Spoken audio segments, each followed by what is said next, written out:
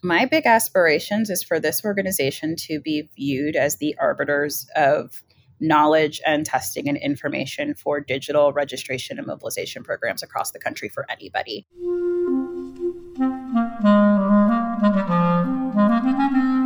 Hello, this is the Great Battlefield Podcast.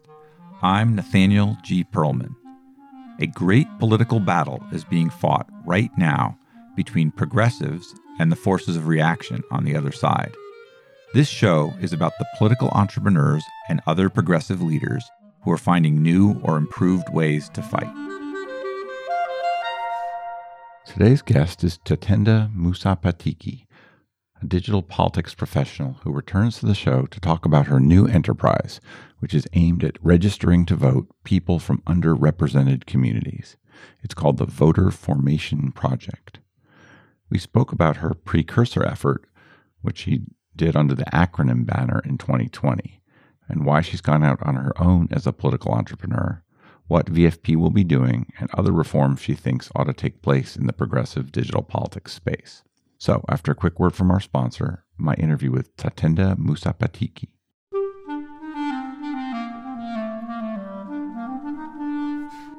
This episode is brought to you by Graphicacy. Graphicacy is an analytic design firm that can help you advance the mission of your organization using your own real data and information. They are 21st century visual communicators who create interactive graphics, motion graphics, and data visualizations. You can find Graphicacy at graphicacy.com. That is GRAPHICACY.com. With Graphicacy's help, you can visualize a better world. So, Tatenda, welcome back. I always ask people to give me a quick biography. In your case, we've had a full episode before to talk about what you've been up to. So, introduce yourself and tell me what's happened since we last talked, which was spring of 2019. Yeah. Hi, everyone. I am Tatenda Musapatike. I am the CEO and founder of the Voter Formation Project, which is the big thing that has happened since we last chatted. I have spent over a decade in the space, really sitting in between, I would say, the progressive political campaigning sphere, technology, and digital communications. And so in my career, I have been at nonprofits, I have been at consultancies, I have worked at companies, most notably at Facebook, where I was the client solutions manager for Democratic politics during the 2016 presidential election and the 2018 midterms. And then I left to go to an organization called Acronym, where I built a $12.5 million program that targeted African Americans and Latinas across 8 states in order to increase the electorate and expand participation among these two demographics.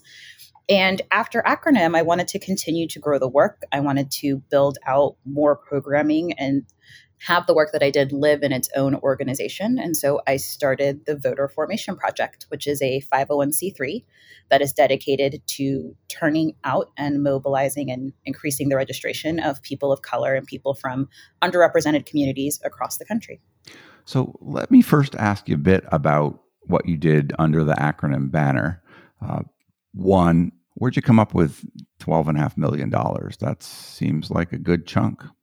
It was a good chunk, and I've sold things for a very long time. My first jobs were always in sales environments, and I worked at Facebook as a salesperson. And it turns out fundraising is selling. It is essentially selling your program and your product. And so we were fortunate enough to be able to raise $12.5 million from a constellation of very generous individual donors and foundations. How much of that was you? How much of that was Acronym itself? How did that all happen? I raised the $12.5 million mostly in the spring and summer of 2020. If I'm being honest, I would say that the coronavirus and the shift to digital really played a strong role in that. I do not think we would have been able to raise that amount, frankly, in that short of a time. However, the world drastically changed, and the ways that we traditionally had been doing voter contact and registration programs was completely upended. And we happened to have the expertise to help fill in some of those gaps and really grow our program to be able to take action in terms of registration and mobilization when many programs could not. So while I don't wish that was the case, frankly, like I would much prefer we were in a normal environment, I think that really did accelerate our ability to fundraise. Talk about that expertise. How did you spend the money and what were the results? Sure. So we focused on digital marketing. And when I say digital marketing, I specifically am talking about ads and influencer campaigns. When I say influencer campaigns, we mean that we paid people to create content that is in their voice and in their style, so that we could push that content to our audiences either through ads or allowing that influencers network to organically receive the messages that we had paid for. And we take a different approach than many organizations. I would say, while at Acronym building this program and the ethos that we have carried over to Voter Formation Project, many groups that do online voter registration and mobilization programming were following almost a set playbook whereby you run your digital advertisements right before the deadlines and or between like the last week of September to the deadlines. You run your mobilization campaigns either while people are voting through mail programs, or you do it a few weeks leading up to the election. And that certainly is a way that you can engage people. But from what I've learned about commercial marketing from my time at Facebook, what I have studied about the psychology of marketing, it takes people a long time to make decisions, and they have multiple touch points when they are making those decisions. And if you think about how it is that companies like, I like to use Tide as an example, like, you know who Tide is. It is a laundry detergent company, but they're not top of mind because they just sat back and their product happened to be the best. They are top of mind because they spend millions and millions of dollars advertising their brand, advertising their favorability, pushing out to people across print, radio, television, digital, that Tide is the best detergent, and they try and get themselves to win awards, and they go to mothers who are on the internet and have them use their Tide products. Tide is top of mind for me because I follow a cleaner on Instagram. I love Clean Talk, and they all use Tide, for example. But there's a strategy, and that strategy costs money over time. They don't expect people to just purchase Tide because they heard it's a good idea right before a sale. And we don't do that same type of full funnel marketing in the political industry. It takes time for people to decide about a candidate, but we don't do any work trying to convince people to participate in the process because it is our process. And so we wanted to start out developing content earlier. So running ads well before the election, months ahead of the election, and not just stressing that the election is coming up and people vote, but trying a variety of different messages, including information to let people know that there's an election, to encourage people about helping their community through the election, to say that it's good for democracy, et cetera, to see if any of those treatments made a difference in how it was that we've got people who would otherwise not vote to vote. So Tide is owned by Procter & Gamble, which, I don't know, spent over $4 billion in 2019 in advertising. Is that the right model? Is that a good fit for this space? How do you know if it is? We have to experiment. I think it's inconclusive to tell the truth. And I have a hunch that it can work, but I don't also think that this is necessarily the approach that a cash constrained campaign should be taking either, right? There is a C3 nonprofit sector for a reason. And I think that a lot of this experimentation and work should probably live there until we have cost-effective models that could be adopted for more direct actions. But there is very little experimentation about the long-term effects of digital advertising on shifting attitudes about voting. There's even less research about doing that focused on communities of color. And there's even less research looking at, if you layer those modalities of, if I'm going to layer long-term field and long-term digital communications, can that be most effective? And we're trying to fix that because I think we're losing out on a huge opportunity to bring people into the space and bring people into civic participation because we've been limited by perhaps this idea of a cost per net vote, when the sector I'm in doesn't need to be thinking necessarily about the lowest cost per net vote or democratic vote. That's just not what we're here to do. We're here to make our society better through increasing participation. So do you think you increased participation, and how? Yes. So we ran a series of studies, and I think it's fun to have these debates across the space. If you look at our results overall, we did not have statistically significant lift through our registration and mobilization programs. But when you break it down by demographic, we saw that we had huge success with certain demos and less success with others. And so while some could say this treatment didn't work and we need to look to other avenues, it worked with certain people. And so what happens when we adjust the treatments for the people who it didn't work for, so that we are able to see or possibly see lift amongst all of the communities? I think there's this very inherent idea that we need to have best practices that work for everybody across the space. And if this treatment doesn't work for everyone, it doesn't work. And that's just not the case. We need to be thinking about what works for who. And once we understand what works for who, then we're more likely to see overall statistically significant results. So if I know that my program worked really, really well with African American women, it worked somewhat well with African American men, it did not work well with Latinas who were in the Southwest in Texas and Arizona, and it worked moderately well with Latinas who were on the East Coast. So that says to me, we need to figure out what might work better for Latinas in the Southwest. And I think Spanish language would be a huge part of that. We did not run Spanish language content, which was a mistake. And we need to figure out what treatments or what messages might resonate better with African American men. And once we run these individualized, or not quite individualized, but segmented treatments, we'll start to see statistically significant lift across an entire program. And so that's what we're really setting out to do.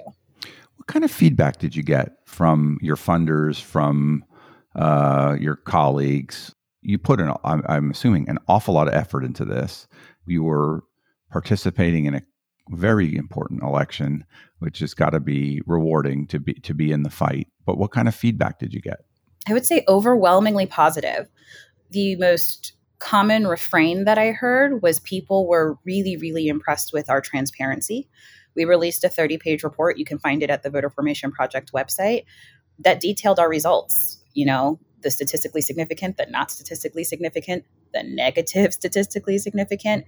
We also rigorously documented not just our process, but our approach, our thought behind it, what we believed worked, what we think people should toss aside, where we would like to be challenged.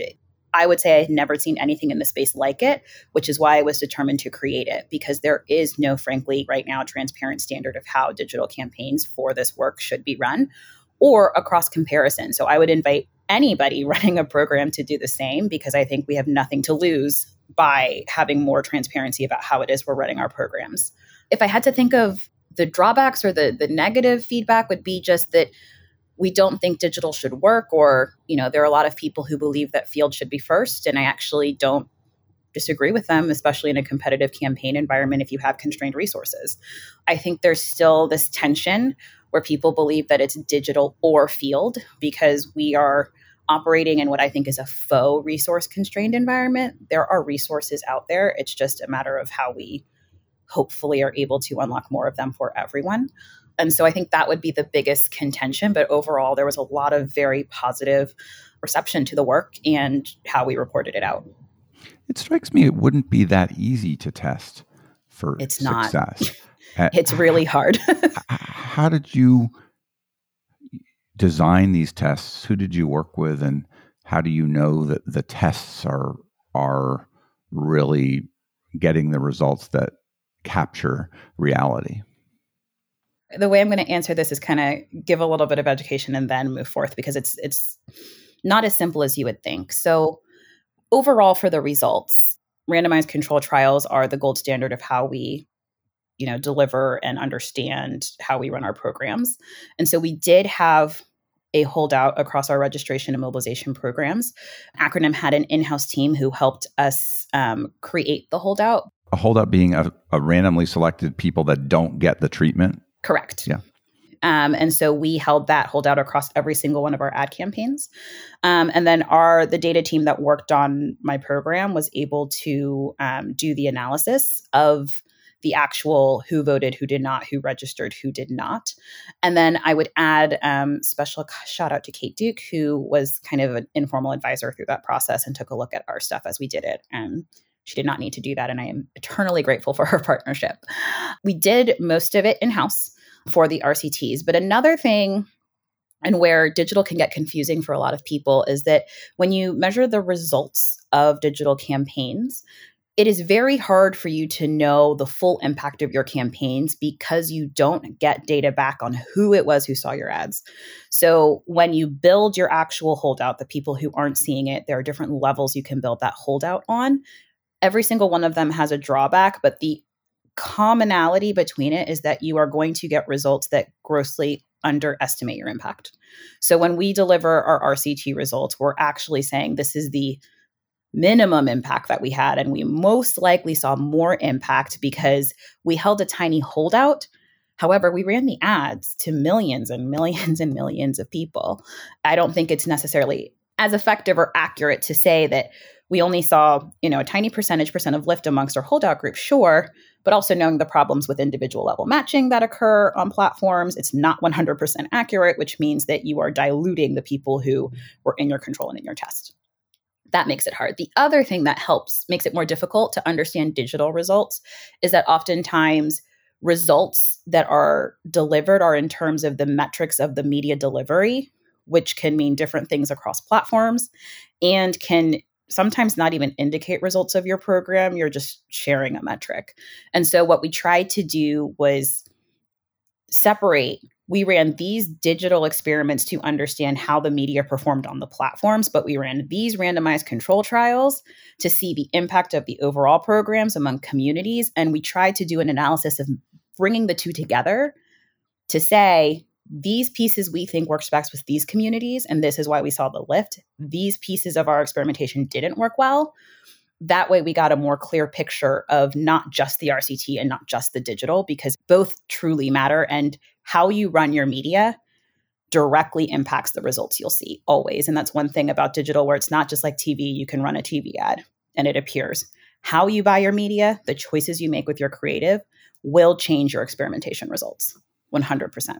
I would also imagine that a presidential election year might be the hardest year to demonstrate a lot of change, just because there's so much attention. There's so many other factors driving whether people participate or don't, or register or don't, that, this is just one thing in a big stew. Yes. And it's a very crowded media environment. Yeah. Do you anticipate that working similarly in a midterm, you might be able to, have more effect? I think so. I hesitate to say that, though, because when you buy your media, it's at a state level. And sometimes in midterms, like take a state like New Hampshire, where it's a tiny population. In a midterm election, you can still have 3 statewide seats up, maybe on occasion. It still makes it difficult. So yes, maybe, but I'm hoping that people turn out at the same level, so we have the same levels of difficulties. But as we know, that's less likely to happen. How does Acronym feel about you taking this outside of the organization and starting your own thing? How did they react to that, or how did you negotiate that? Tara was incredibly supportive. I think people could imagine that being a tough conversation, and it really, really wasn't at all.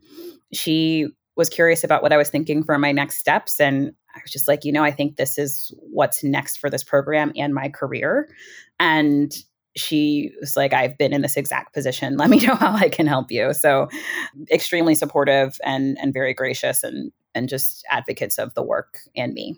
I remember in our first interview, you said something about not loving bureaucracy. One of the things that, working in a bureaucracy, one of the things that you can do by starting out on your own and being the boss is you can create the kind of organization that you really want. Tell me about how you're going about that now. I love it. I really do hate bureaucracy, and I really hate rules, and I don't like being managed often. Props to everyone who's had to do it. And so it's been really lovely. And one thing that I have set out to do, aside from run the best digital programs in the space, which I strongly believe that I do, is set out to have an organization that people love to work at. And it's been really exciting for me to think through my experiences working in this industry for years, which frankly haven't been great, and think about how it is that I can change that, especially to grow a diverse organization that hopefully will cultivate strong, empowered leaders by not frankly, breaking them down in their earliest or mid-cycle years. And so just thinking through policies of how we want to show and demonstrate respect and care for our employees. For instance, we are just codifying our time off policy, where it was important to me that people know that they have to take time off and that we don't do the burnout warrior thing where it's like, I didn't sleep for 10 days. I'm such a great employee. We don't do that. And so we're setting a minimum of 15 days off per year, including on cycle years, because people need to take time to find joy and not be at work and live their lives. And figuring out how it is that we encourage people to think about work. So instead of having office hours, we have meeting hours, and people can design their schedules around those meeting hours. We have codified in our soon to be out manual that you will have a day without meetings, and teams can figure out what that day is, but we need to respect it so that people can have a day of deep work.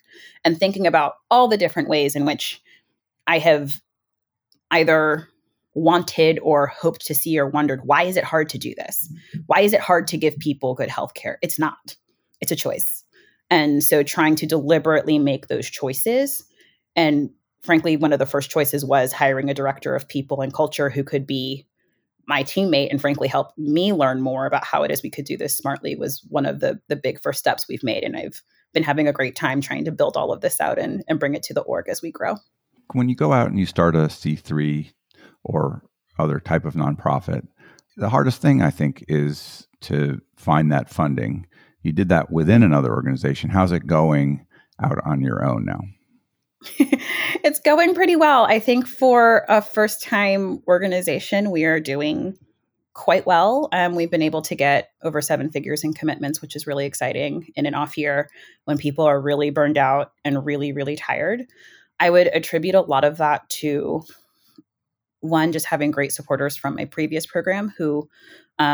Is that basically people re-upping with you?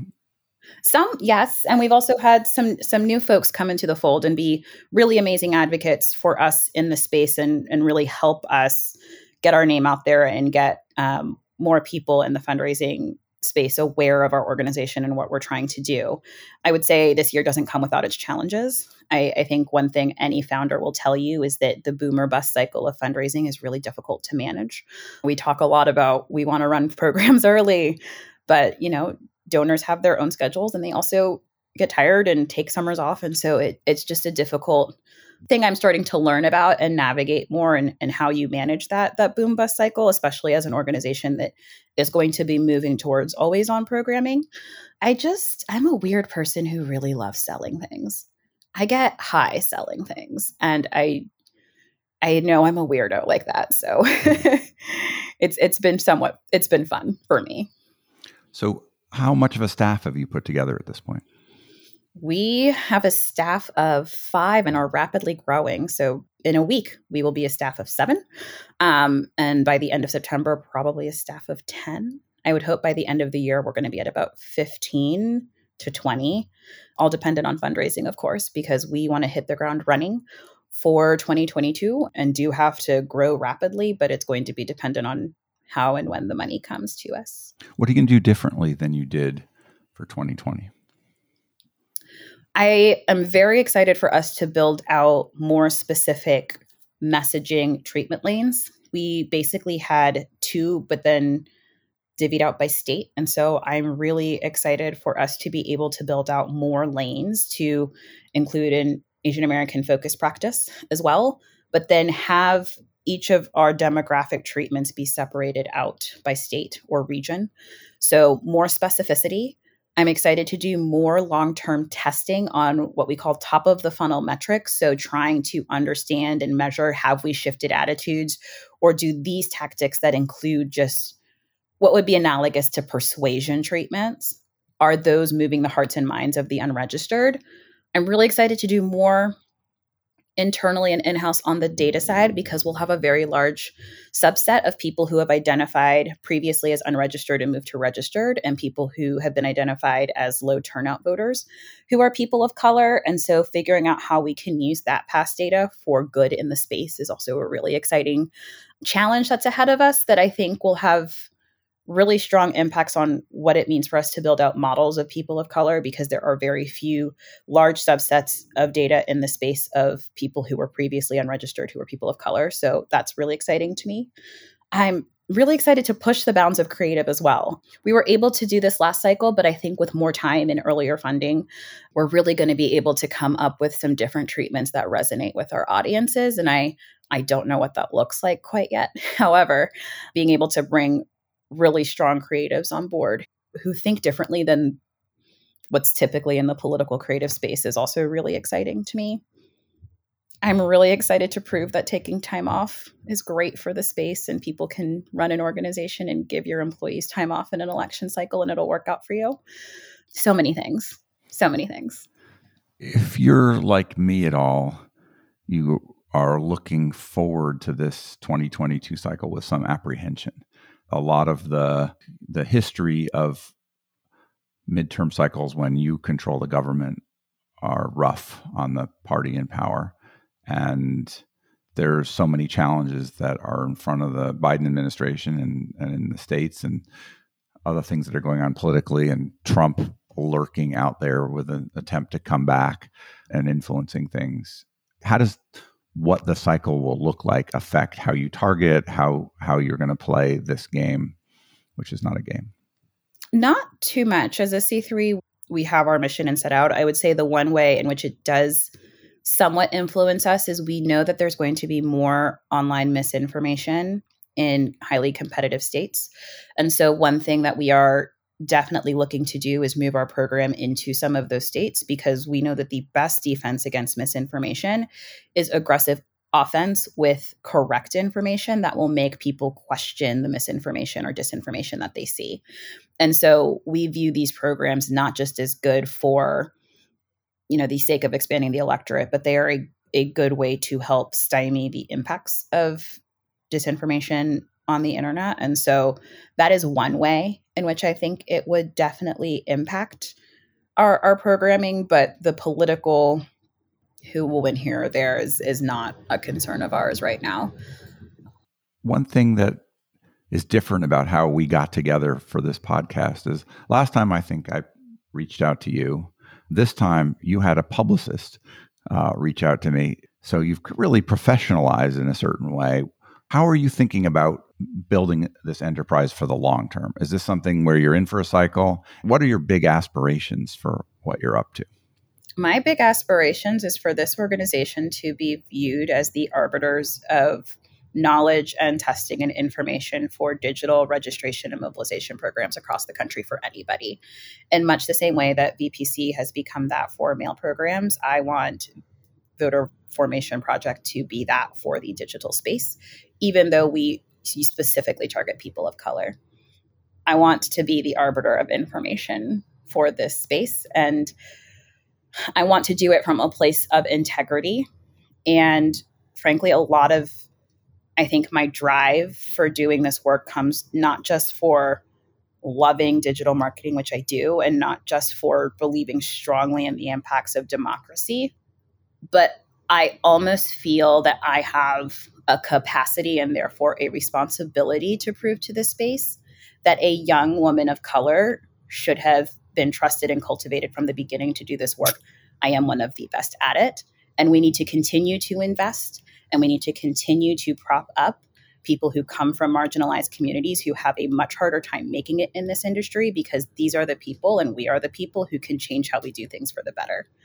So all that to say, there's a strong personal drive for this level of success. And it may seem to some as somewhat egotistical, but it also comes from a place of strong desire to see more people who look like me and who look like my colleagues in this industry, or at least in my organization, to be sitting in the same positions of power and privilege that have frankly been denied for decades.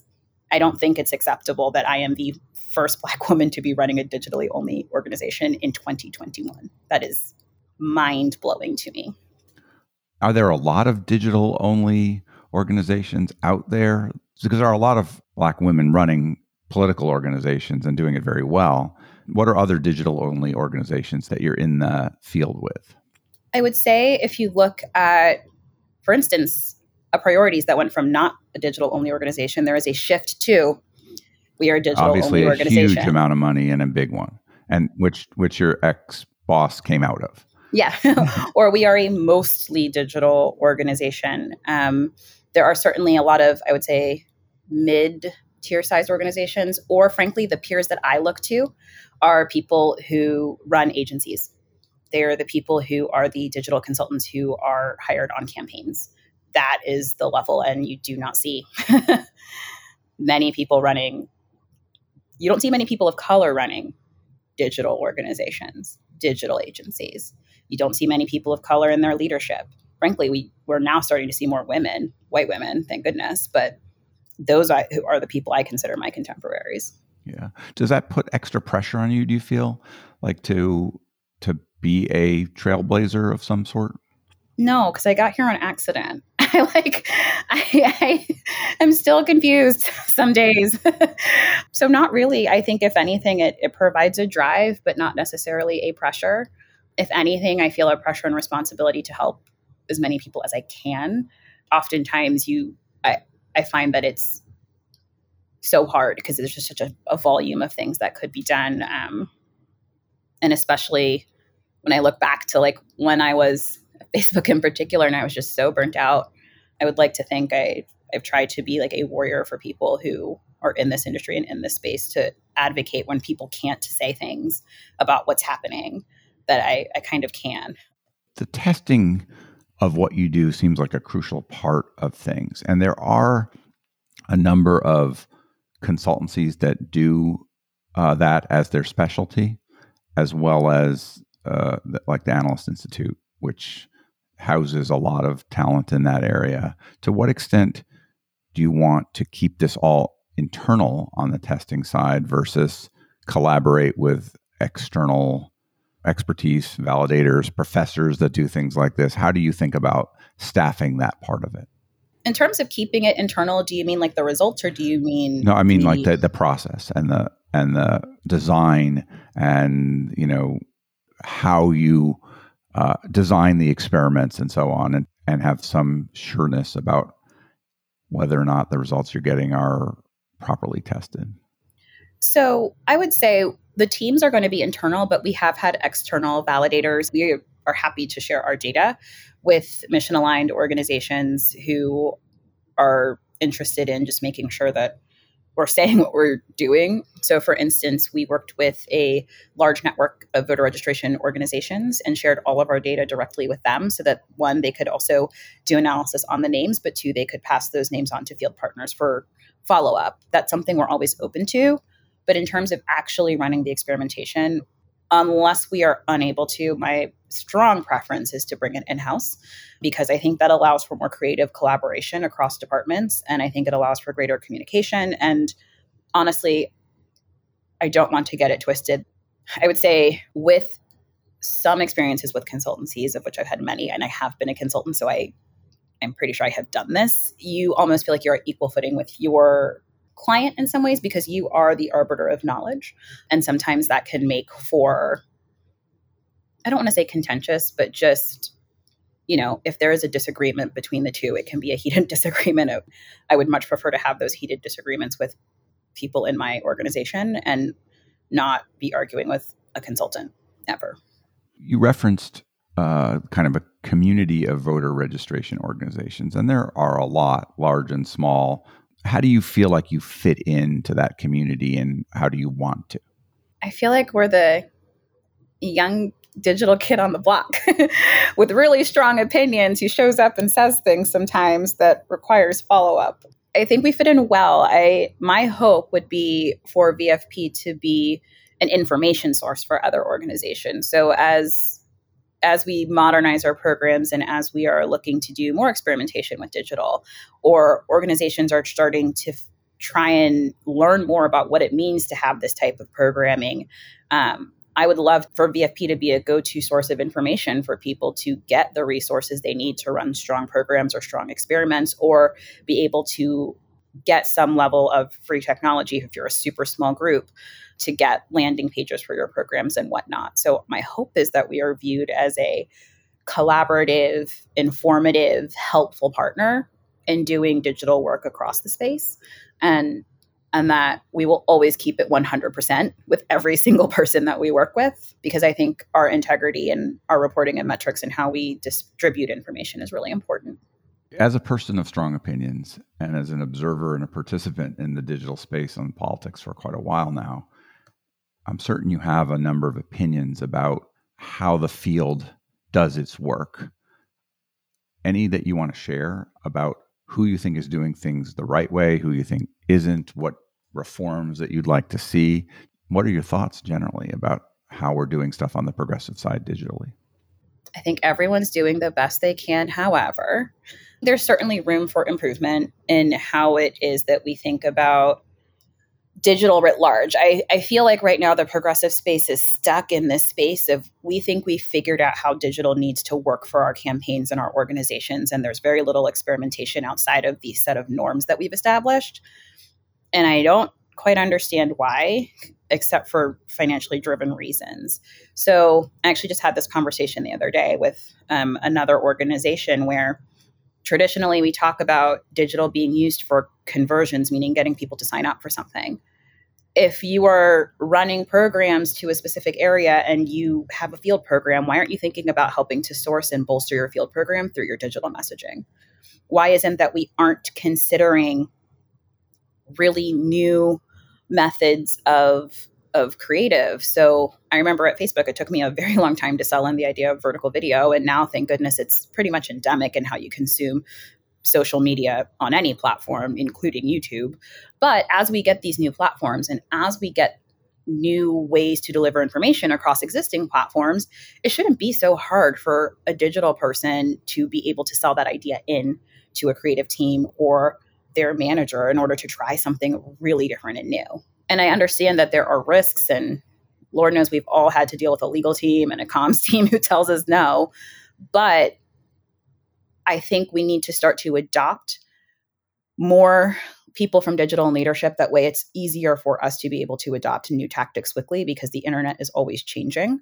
I also think that there has been kind of a standard of assessing our programs. And I think the biggest way that, or the biggest thing that I hope to see change that I think is slowly shifting. Earlier, I talked about this idea of a cost per net Democratic vote, and it's racist. If we are talking about a cost per net Democratic vote in a very, very large, diverse community, maybe sure. But at the end of the day, if we are assessing every single program, especially those that target people of color, by this metric of cost per net Democratic vote for a digital program, the way that I drive that cost down, the first thing I would do is to include white people in my segment targeting. It's easier to reach white people, you're saying? It's so much easier to reach white people. It's easier. It is cheaper.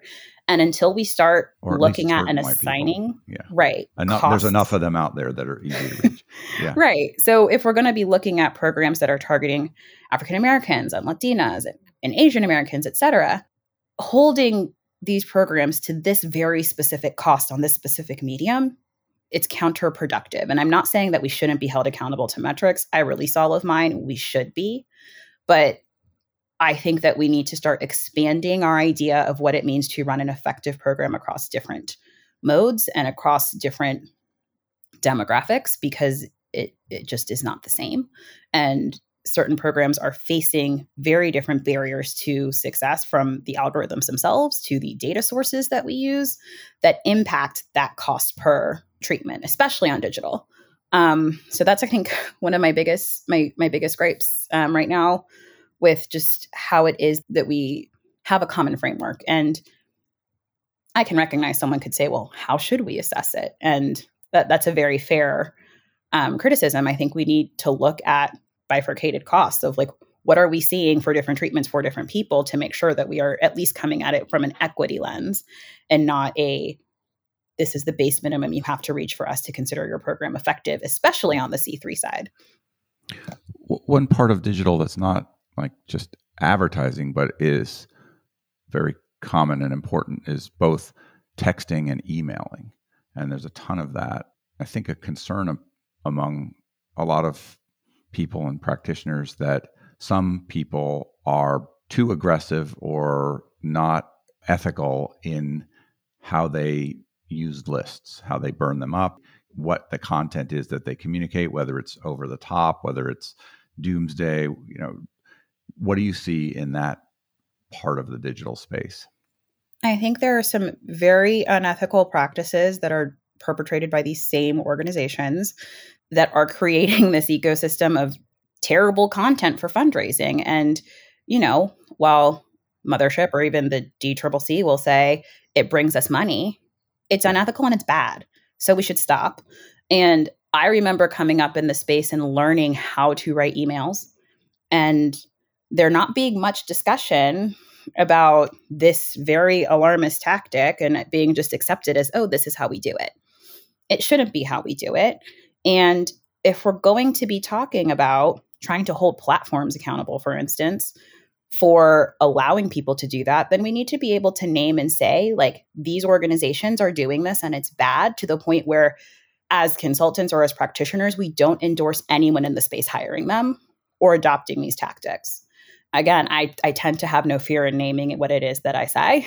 And I don't think anyone in this space should hire consultants that they see doing these tactics or that they hear are doing these tactics. And at this point, everyone knows Mothership Strategies is the biggest perpetrator of the work. So let's not hire them anymore. It just, until they change their ways, I don't see the reason, to the point where there even was a Washington Post article about this years ago. I just don't understand why there isn't more of a collective groundswell of the public naming and the public saying, let's not hire folks who do this. A few episodes back, I had a former consultant named Hal Mauchow, who was a pioneer in the space. One of the things that he wanted people to focus on is understanding that candidate-based persuasion advertising is not really working very well in a polarized environment where people are mostly voting party label. And he wanted people to start doing more advertising to convert people from one party to the other, or at least, people who could be moved would be so much more valuable if you could do it, because they tend to stay then with the party that they went to maybe for 20 years. Does that sound at all to your practice ear like something that ought to change, or are you skeptical of that? I guess I'm just confused, because isn't that persuasion advertising? Well, I think he's talking about advertising aimed at getting you to vote for a particular candidate versus trying to move you holistically from one party to another.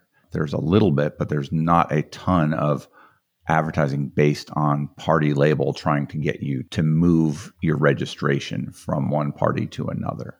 It doesn't seem to be a lot. I mean, he cited the Lincoln Project as one of the few, like, they were really advertising against the Republican Party, and I think had some effect among a certain class of Republicans who needed an excuse to extricate themselves.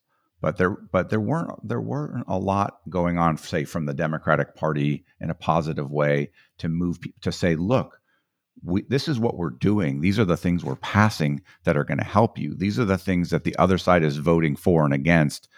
We're right, they're wrong. Strong agree. I think there's a huge opportunity for these committees or larger organizations that are focused on bolstering of the Democratic Party to do what I would call more branding or persuasion about, these are the things that we believe. This is what it means to be a Democrat. I think your values are aligned with ours. These actions are antithetical. So I would definitely agree with that, that premise that we need to do a lot more offensive definition of what it means to have those values, instead of constantly reacting to the offensive messaging that paints Democrats as whatever have you, anti-freedom. A lot of it's just so loony. I can't get my head around it. But yes, like, the best defense is a strong offense on the internet. There's no two ways about it. And so if you're basing your strategy on, we're going to respond, you're already losing. Game is over. You have not won. So I definitely agree with that premise that we need to do a lot more offensive definition, positive definition of what it means to be a Democrat, instead of just like seeding and saying, we're not socialists. It's just not effective.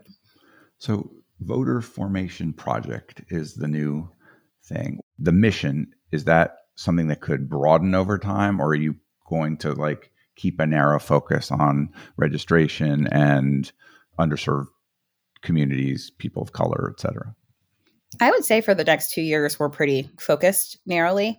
One question I get a lot is, are we going to start a C4? And the answer is no, not until my C3 is very fiscally sound. We're pretty strictly focused, especially for the next 2 years, on our mission. But if we see, we love to fill a gap, especially if it's a big one. So I think if we see an opportunity where we know that our skill set is particularly helpful and useful to the space to fill, we certainly will fill it. But I don't really have any more grand designs for now. It's a pretty big scope as it is. Is there a question that I should have asked you that I didn't? No, I think this was lovely. Well, it's always an honor to talk to you. I always enjoy our conversations. We got to do this more often, Nathaniel. Well, I'm happy to do that. Tatenda, anything else you want to say? No, just thank you so much for having me and giving me an opportunity to get that off my chest. I feel a lot better. Well, I look forward to seeing what you do this cycle, and I hope that you make a big difference out there. Thank you so much.